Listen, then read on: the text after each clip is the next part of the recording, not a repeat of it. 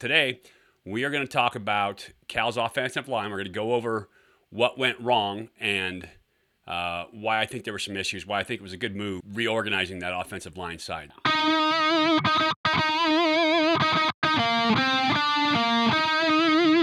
Hey everybody, welcome to Ultimate Insider Bear Insider Podcast. I'm Mike Pawlowski, Hall of Fame quarterback for the Golden Bears. And today I am back. I took a little time off after that moderately tough season for the Bears this year. And so I am back. We are going to talk about, you guys have heard me talk about it all season long. And I had a bunch of people ask me about my thoughts on the team. And I was a little hard on the big guys up front. And as a quarterback, those are my favorite dudes in the entire world. Every team I played on, my offensive line are my favorite guys. And so being hard on the big guys is a little rough on me. So today we are going to talk about Cal's offensive line. We're going to go over what went wrong and why I think there were some issues, why I think it was a good move kind of reorganizing that offensive line side. So we'll take a look at it. First, let's start off. When you're talking about offensive line play, there are three main reasons, right? There's a bunch of little reasons, just like anything else, but there are three main reasons that your offensive line is going to struggle, is going to have problems. First and foremost, technique issues. The individual player having technique issues with a false step with their foot, bad stance, bad hand placement, all those little technique things that you have to master. And young players are going to have more issues with technique than older players. But technique is a big deal. And so that's the first. Second is in coaching. Now that coaching, this can go two ways. If they are not coaching proper technique, if they are not teaching the players what they need to know, then it puts that player in a bad position with technique. And then if a player is doing something that is not proper technique, as a coach, you have to lay it down that they need to work your techniques and make them do what you want. And so one way or the other, if there's bad technique, and it continues, then it's also bad coaching, in my opinion. And so those two go together. The next one also goes together with bad coaching, and that is bad scheme.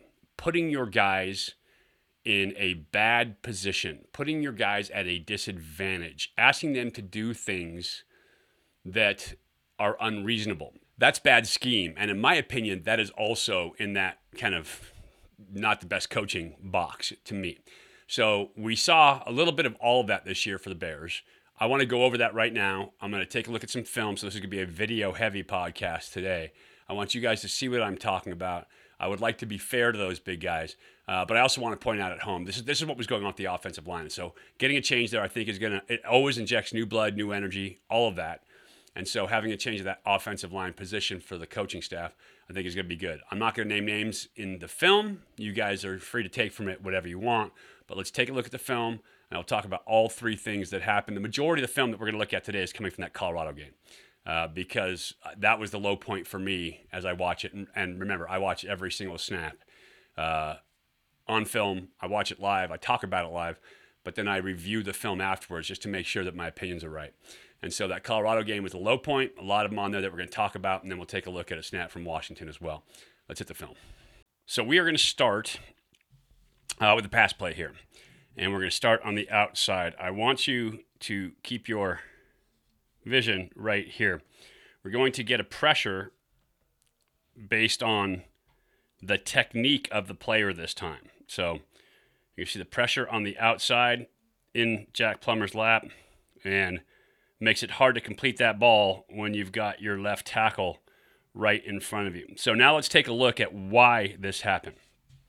There's a couple things going on here, and the reason I wanted to choose this clip first is to show you that it's also not always the offensive line. However, in this case, it's a combination of both. One, the offensive lineman uses bad technique. As we go through this play, you'll see initially we have a defensive end on the outside. So here's a guy lined up as a speed rush guy. He looks like he can get this outside edge.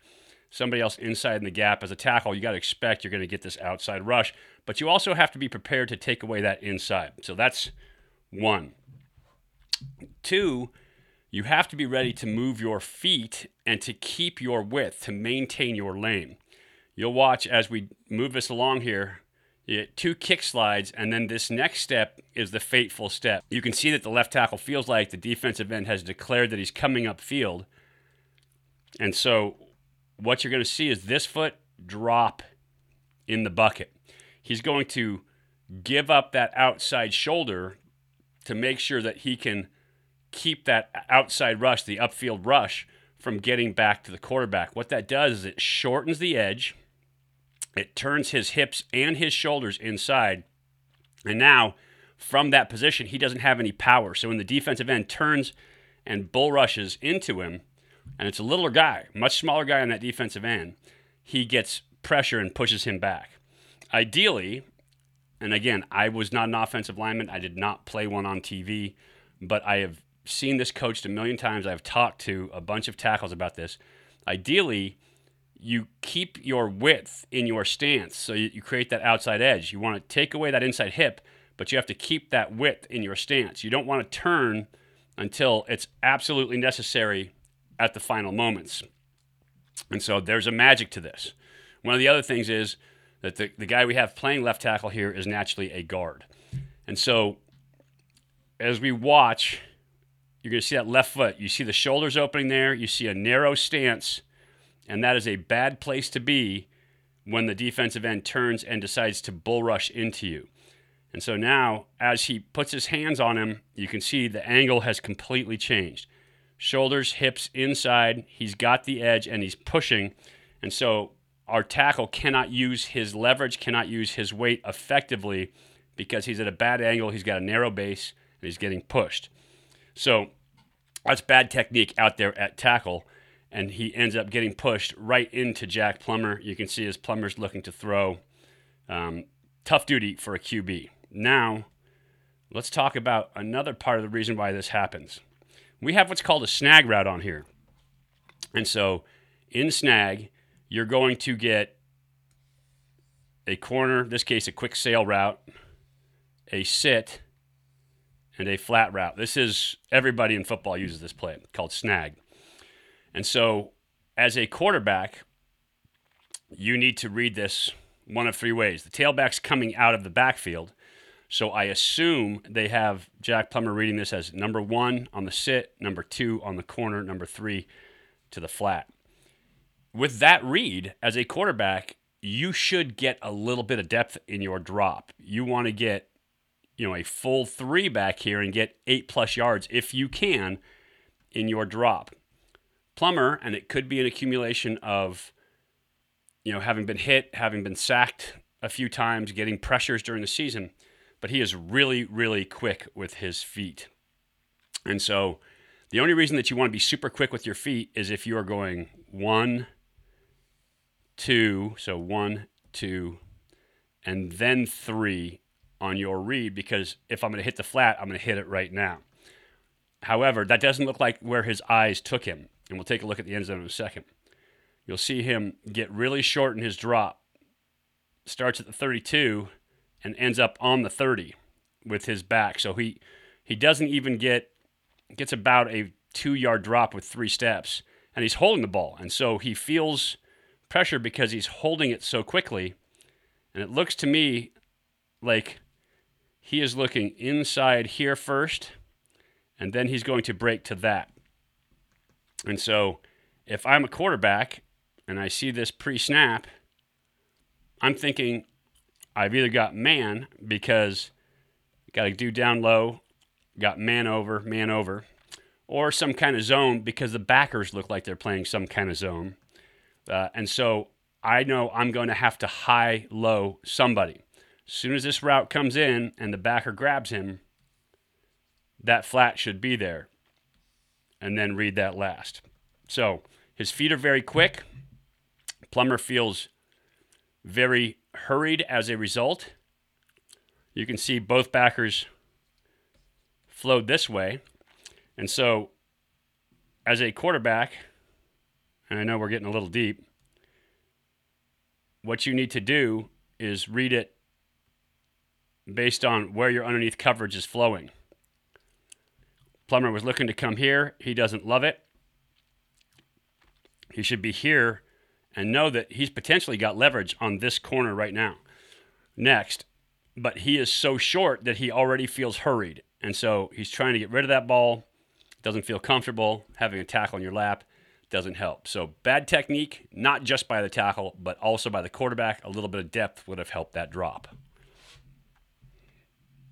So here's the next play. This is called a wing G, a G, outside gap play. Any of those all qualify. And what they're trying to do is clear a gap and get pullers out in front to lead to clear for that. So anytime you have a gap scheme run, it is about taking advantage of one gap. Concepts of gap scheme runs would be counter, power, trap, and of course this outside G. And so what's going to happen is you're going to see both guard and tackle to the side of the play pull to clear that gap. And in order to do that, you have to seal the player who is over either the guard or the tackle. In this case, this is really bad scheme or really bad coaching, in my opinion, because what you have is a man who is, this is a gap right here, right? So this is C gap.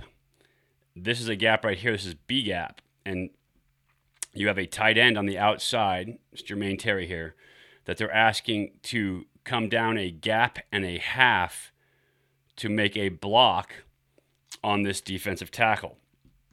This guy is in what's called a 4 technique, and that would be over numbering inside. I know it's a little technical, but 0, 1, a 2-eye, or 2 would be heads up, 3 on the outside shoulder, 4 on the inside shoulder, 5 on the outside shoulder of the tackle. And so he is in what you call a 4 technique. So that puts him a gap and a half inside of your tight end. Because you have both the tackle and the guard pulling, the tight end can't take a flat angle. He has to step a little bit upfield and then block down. Well, at the snap of the ball, this defensive tackle is going to try to get penetration.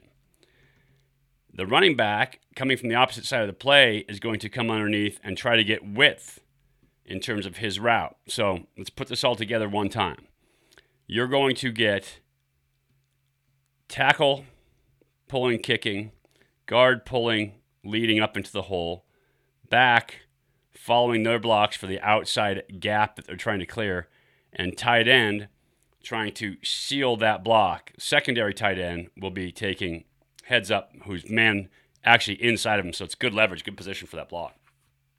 And the problem here is this block with the tight end puts him in a really, really bad situation. As these guys pull, he cannot get depth, and so he has to step upfield and across. Well, if this defensive tackle gets any penetration whatsoever, he cuts off the lane for the running back, and the running back has to cut it back inside where he has absolutely no blocking. So I'll play this for you here, and we'll see how this works out. So watch as the guard and tackle get out and pull. Boom, tight end takes the angle we talked about. He has to take it down low, or else he would knock the guard off of his route.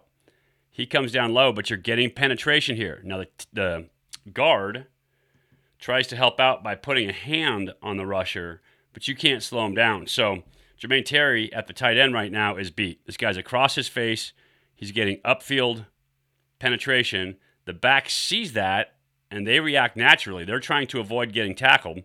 And so in this case, cuts it back to the interior where he doesn't have a lot of help. Now, because he has great physical tools, he actually ends up getting a couple yards on this play. But that's a really bad scheme. And we'll take a look at it from the end zone here, and I'll show you what we're talking about in terms of angles. So you can see your tight end right here. Here's one gap. If the guy's there, he should block him. Here's another half a gap. And this guy he's actually less of a 2 and really more of a gap player. So really hard 2-eye or a hard 3 technique on the outside shoulder of the guard. So that is a really, really difficult assignment for your tight end to get across there, especially since these guys are both pulling, and they're going to stay pretty flat in their pull. So He can handle this man, invite him inside, wash him down. But this is the bad idea for the blocking scheme. And so when I say it's a bad scheme, that's bad. But I think more maybe bad coaching. I was not in the huddle. I'm not in the meetings every day. I'm not any of that. But right here, they should make a switch call.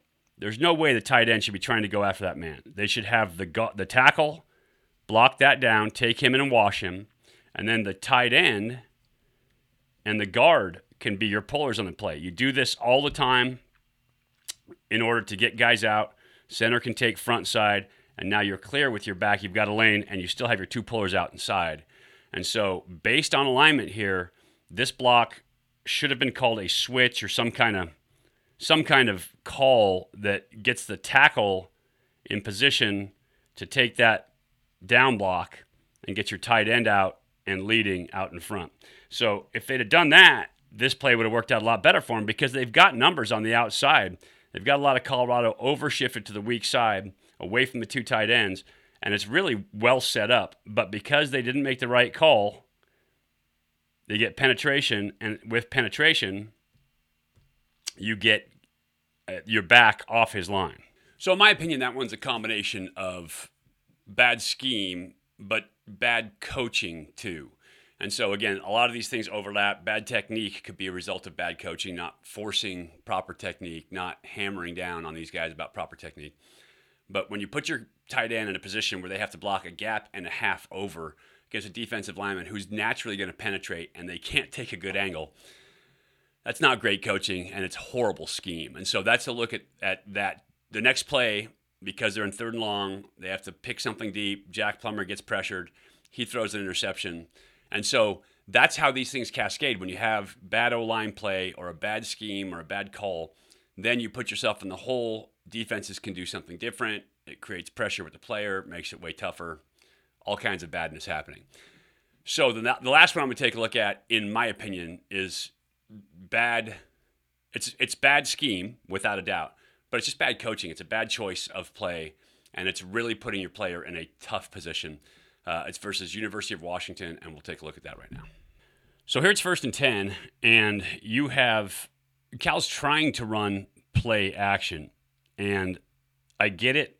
You're trying to influence the defensive line and get all of these big uglies thinking it's run. They're going to tackle down the run. However, you have to understand that Washington's dudes, who are really, really good, make a living getting up the field and getting after the quarterback. And so you're going to watch their defensive end to the field here with help from a safety, help from a safety over the top.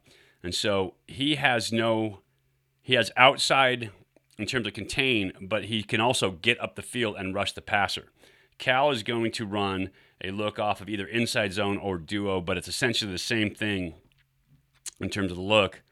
Running back is going to take a play action fake, come inside, and they're going to try to take 1, 2, 3, 4, 5, 6 guys to block whatever Washington brings. Now, they're in good shape in terms of numbers. You're not seeing blitz. You're not seeing pressure, so they should have enough guys. It's really going to be 4 on the rush. But what they do is Cal solos up their right tackle against a stud defensive end. And so when you know your guy is outmatched physically, you don't want to leave him alone. You could run this play with a play action fake and still have your back help and chip out. That way your tackle can overset, try to force that inside rush, and the back's there to help you out. If the tackle knows he has help, you can use that to your advantage by taking leverage.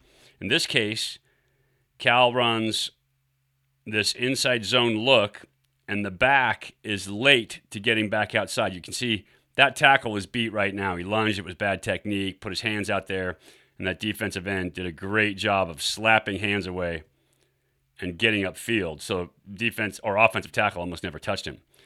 But look at the relationship to where the back is here and where the tackle is. If you understood about their defensive ends and their rush guys, you wouldn't take a chance at letting them get upfield like this. you would overset your tackle, force this guy to either take that overset and get washed out of the play, or force that defensive end to come back underneath and let your backfill in that case. So that's really bad scheme. It's really bad coaching. On top of that, off of this play action, you're running a long developing play. So you've got a corner route on the outside or shake route. Like we said, these guys are all staying in the block. You've got an over route coming here, so that takes forever to develop. And then you've got a deep dig on the backside. In the air raid, this would be like 95X cross or something where you tag it with a corner to the outside. But this route takes forever as a quarterback, and you're throwing it into cover 4. So it's going to end up man-to-man, but this guy's in good leverage. He's outside. Probably not going to get that corner. This, as your crosser, is going to take a long time as well. And so you progress through this play as a quarterback where you read 1 to 2 to 3. So this is a long developing play. You have a right tackle soloed up against a speed rush stud defensive end. You have no back help to help out on that. So it's really a bad play design for Cal if you've studied, if you know they're going to rush the passer. And so you're putting your right tackle on an island all by himself, and the result is you get sacked. And so if you're going to run this concept, you need to help that tackle out.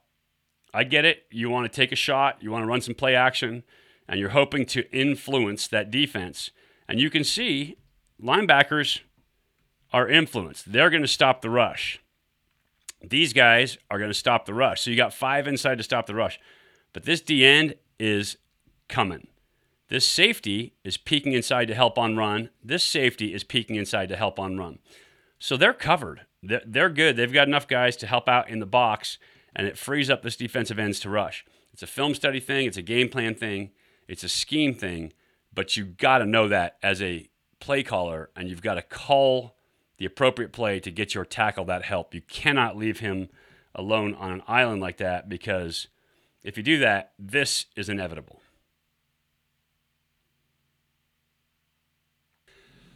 So as you can see, some flaws in technique, some flaws in scheme, and in my opinion, flaws in coaching. If you don't clean it all up, if you don't get the guys doing what you need them to do, then there's an issue in coaching as well. I'm not trying to blame anybody or be a bad dude. Hindsight is always 20/20, and it's much easier to call plays in retrospect after you see what happens. So that's not my point. My point is that is where the offensive line struggled this past season. And so being able to correct some of that, I think slimming down the playbook, which is what's going to happen now, is going to be a huge piece of that. Not asking guys to do things that they are incapable of doing. Putting a tackle on an island these days, unless the guy is an absolute stud All-American tackle, is really not highly recommended, because defensive ends are so talented, so strong, so fast. And so finding a way to help guys, finding a way to influence defenses is absolutely key. I think in the new style of system, more of that air raid flair to it, more of a college style flair to it, I think you're going to see less assignments, less assignment errors, and asking players to do less, but to do it extremely well. And I think that's a huge benefit for college players. Not asking them to have huge breadth of stuff that they're going to do, asking for just a little, but extremely convicted to it, extremely well executed in those small spaces. If the Bears do that on offense, they're going to be a lot better off. We will take a look coming up at our new O-line coaches' scheme, what they do. We'll talk about the offensive line play for that. We'll also talk about, with Spav coming in, kind of the offense that you can expect. We've seen of it. Obviously, we've seen it before when Davis Webb was here at quarterback. He's going to bring some new stuff with him as well. So we'll get some interviews set up. We will talk to those guys. We will take a look at the new scheme. But for now, that is what I was talking about during the season. That kind of low line play happened throughout the season. And so it was a little bit rough to watch as a quarterback. And I watched every single snap on film all year long. There was just a lot of miscues on that offensive line. This year, hopefully they get better, they get personnel, they get bigger, stronger, faster, and they improve at that position. For now, I appreciate you guys watching. I am Mike Pulaski for Bear Insider and the Ultimate Insider Podcast. Go Bears.